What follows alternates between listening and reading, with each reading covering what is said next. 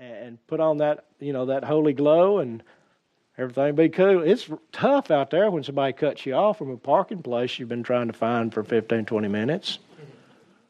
Or when some bubba cuts you off in traffic and waves at you. Or the windows roll down and he yells at you. Or you don't get what you exactly ordered at the restaurant.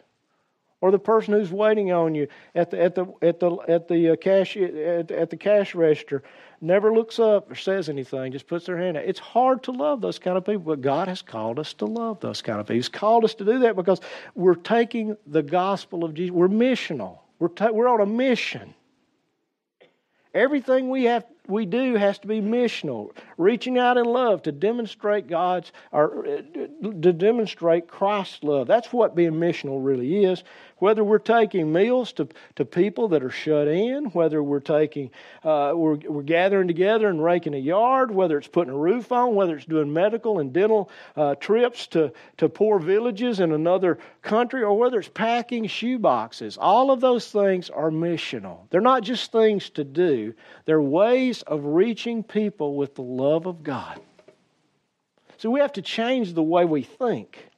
We live in a mission field. Whether you believe that or not, we live in a mission field. When we go to school, we're in a mission field. When we go to the mall or to the store, we're in a mission field. When we work at our workplace, we're in a mission field. Everything we do as a church has to be geared to reach those who have yet to hear the gospel of Jesus Christ. Okay? We're not here for ourselves. This is not a country club where we come and we enjoy the perks of being Christians. This is like a water station in a marathon run. Those of you who've watched the marathons, there's points all along the race course where there are people handing out refreshments and drinks and Gatorade or whatever they hand out. It's because the people running are about worn out. This is for those who are worn out from being missional all week. Okay, this is where we come and we get together and we draw energy from each other, where we hear the glory stories and we sing praises to God, and then we get revved up and pumped up and out we go. Last night, I got to be honest with you, I don't have cable TV, okay? And so I didn't realize it wasn't going to be on regular TV. So don't feel sorry for me, okay? Don't feel sorry for me. I grew up listening to Alabama football games with my daddy on the radio. And so I love to do that. I'm glad I couldn't see it last night because I would have died pretty soon. But I'm listening to it on the radio. And I don't know what they're doing in that stadium, but the music is thumping and there's a guy screaming. So I know he's the weight coach, he's the conditioning coach, but they've got him on the I don't know if they got him on the Jumbotron, I don't know where they got him, but his voice is thumping. He's screaming to pump them up, to encourage them, to get them going. Folks, that's why we meet on Sunday. This is not what it's about. That's what it's about. And if we've got to change our mindset. Churches are not a place we go. Church is what we do. It's who we are. Okay? When I say do, I mean when we're out there as serving. Not going through the motions of worship and those kind of things. I'm going to say it again. We're not here to serve ourselves. We're here to serve others. So we're going to be a missional. We're going to be missional in everything we do. Core value number 8. I got to see where. Oh, good. I'm in good shape. Core value number 8. We will actively develop fully formed disciples of Christ through small group ministry. Some of you I know wonder, why don't we do Sunday school? Well, we don't have a place to do Sunday school. All right? Number 2, we didn't plant the church to do Sunday school. Sunday school is important and it works. But there's another kind of ministry that works even better, and that's building relationships with your neighbors and developing groups with people that are not saved or who are not in church, who've fallen out of church, and building friendships, and then through those friendships introducing them to Jesus, and by introducing to Jesus, at some point, they very likely will become Christians and will become a part of some church. Okay? So we've just decided that we're going to develop fully formed disciples through small group ministry. And the reality of fully formed disciples is all of us are in the process of becoming fully formed disciples. None of us have reached the place where we can say, I'm fully formed. We may look like Jesus a little, but none of us are 100% accurate in everything we do like Jesus would do. So we're all disciples that are forming. Discipleship, folks, is essential. Otherwise, there's no one to teach the next generation. There's no one who reaches maturity. There won't be any qualified leaders or teachers or preachers or missionaries or members in this church. Our goal is to move Christians from the nursery stage into maturity. Okay? There's nothing wrong with being a baby Christian. But when you've been a baby Christian for 25, 30, 40 years, there's a problem. It may not be with you. It may be with the body that you're a part of. There's no discipleship. Jesus took a bunch of fishermen who didn't know very much about the ways of God. A terrorist. A tax collector. And he discipled them, hands-on, one-on-one, until they were mature enough he left them the message of God. That blows my mind. He left them in their hands. He left a bunch of fishermen and terrorists and tax collectors and regular people like us. The future of the movement, and not just the movement, but the relationship that He died to give, He left it in their hands. And He told them, you know what? You guys are going to do even greater things than I did. You'll do the things I've done, but you'll do even greater things. Why? Because He had discipled them. He had poured His life into them.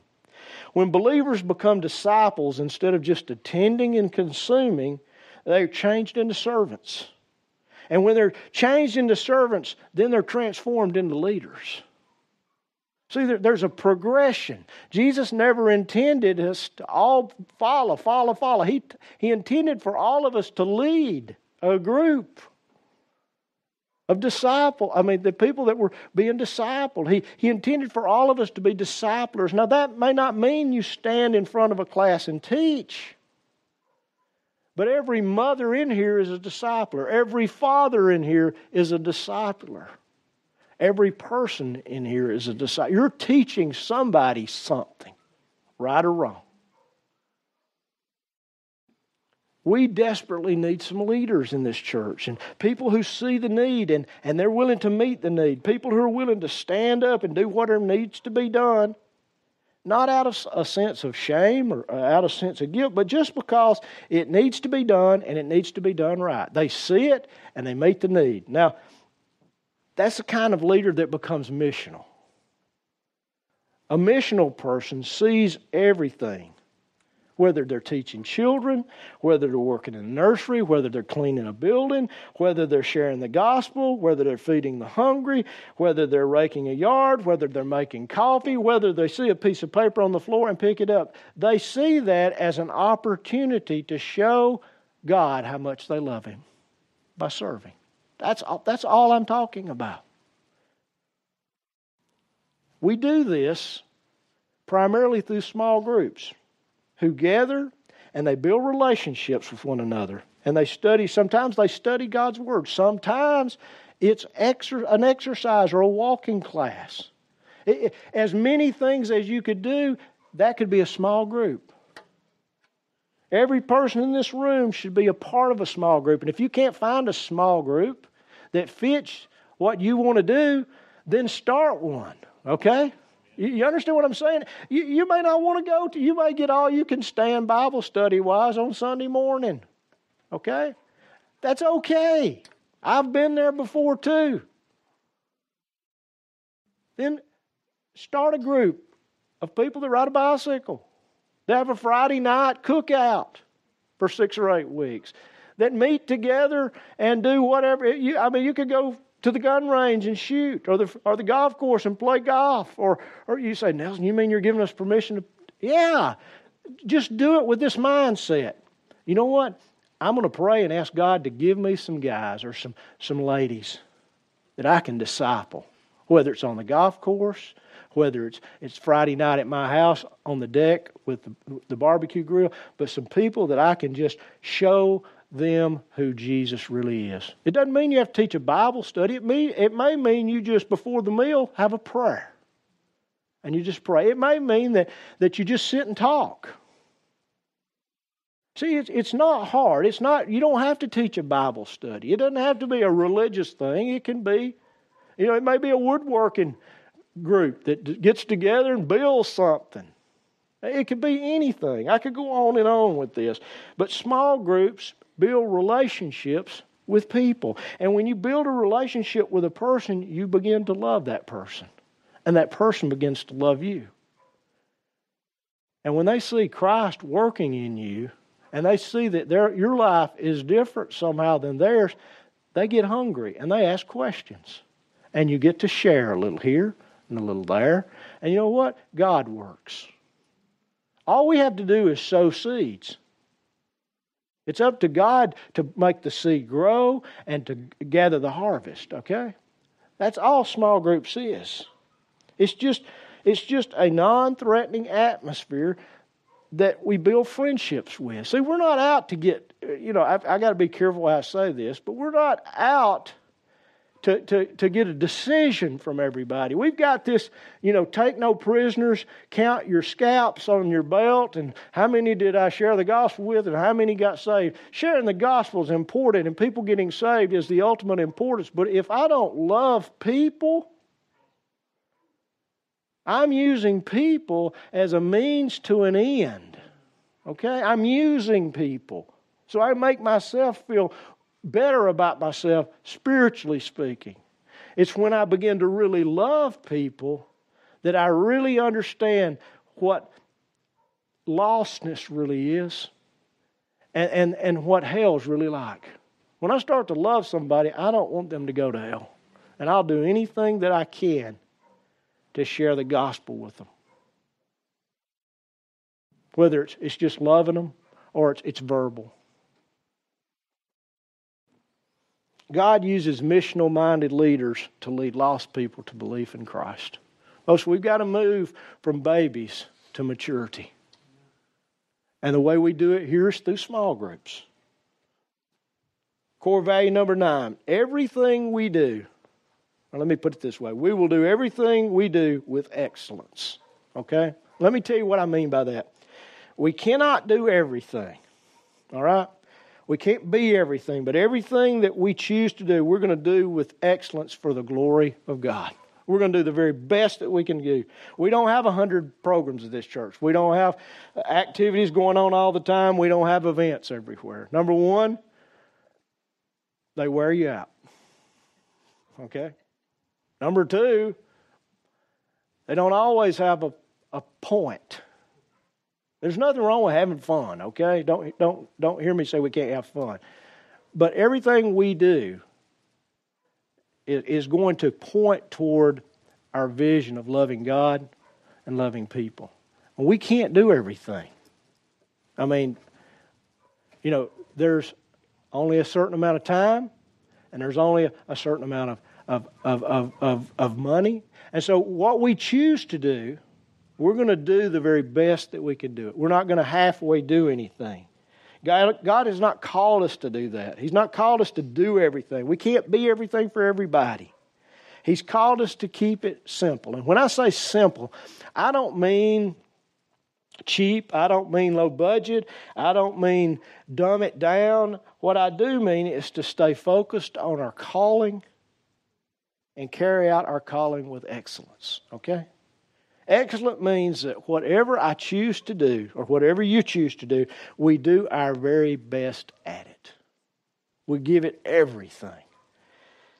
There's a passage in Colossians where the Apostle Paul says this: whatever you do your work heartily. And that word heartily means from the soul, from the heart. Ask to the Lord rather than for me, knowing that from the Lord you will receive the reward of inheritance. It is the Lord Christ you serve. It's found in Colossians 3:22, 23, and 24. We have this mindset. We've divided the world into religious and the rest. And folks, God doesn't have that mindset. Everything is the rest. Okay? There is no religious and non-religious. And so, listen, if you're here and you're changing baby diapers, do it with excellence. Okay? If you're welcoming people, do it with excellence. If you're serving on the praise team or the media team or the sound team, do it with excellence. If you're taking the offering, do it with excellence. If you're picking up empty cups after the service and wiping, do it with excellence. If you see paper on the floor, pick it up with excellence. Okay? There's a difference. People see a difference. When people visit a church and they see the glory of God reflected in the way that we do things, in the way that we serve one another. When they meet you, you're the face of God. If I'm half-hearted and I just let things go, what kind of face am I portraying? Let them see excellence in everything that we do. Excellence, listen to me, excellence reflects the glory of God. I grew up hearing this. If I heard this once, I heard it 1,000,000 times from my father. He said, son, if it's worth doing right. Okay? Over and over and over. I hated it when I heard it because I know that I'd half-heartedly done something. But you know what? It stuck. And so, if we're just satisfied with just going through the motions,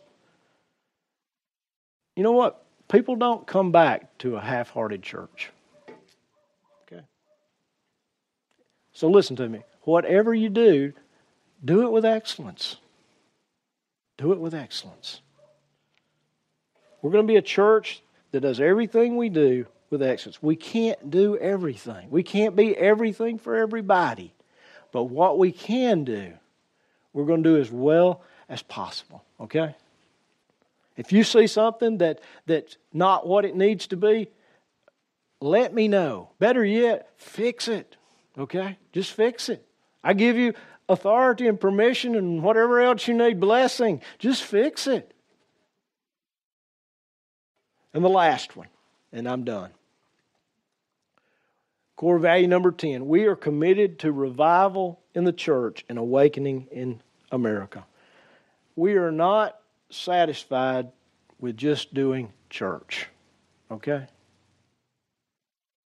Going through the motions of religious activities. Our passion at Eagles Wing is to be the church. Okay? By the way, church is a noun, not a verb. Okay? A church is a person, place, or thing. And the body of Christ is not a place. So it's a person and corporately a thing. Okay? It's not something we do. Verbs are action words. They're doing words. I don't know a lot about English, but I know that. Okay?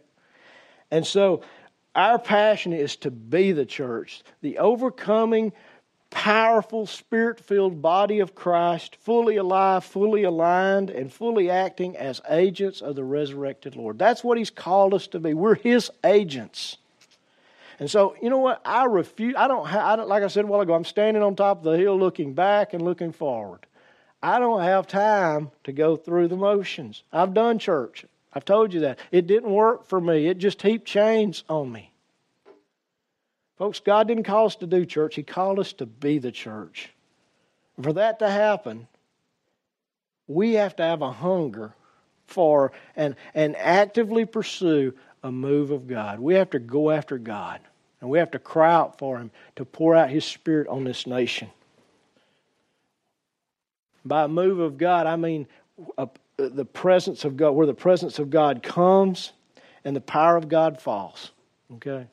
Listen, what I've learned through Scripture and what I've seen through my experiences, where the presence of God is, the power of God falls every time. He doesn't come in His presence without His power. But a lot of places just want His power. They don't want His presence. He doesn't work that way, folks. We got to want Him. And if we'll want Him, He'll come and He'll bring Christmas with Him, okay? Revival means that as a church we have to wake up, we have to get up, and we have to grow up, and we have to go up. God is calling the church today to a different level. What was okay before, He's calling us to more. Okay? Because we live in the last days. All right? Last means there won't be any more. Time is drawing near to the end. And so we have to live like that in a sense. We have to stop playing games and stop playing church, and we have to become the church. And we have to put on our Holy Spirit boots, and we have to smash the gates of hell down. You see, God's looking for some people, just some warriors who will stand firm against the lies and the schemes of the devil. And they won't blink.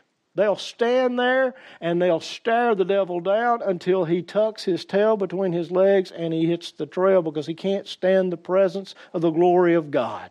Okay? It's not me or you He's scared of, but when we stand firm in faith, God's glory falls. Okay? That's what revival looks like. The glory of God falling because we refuse to give in or give up.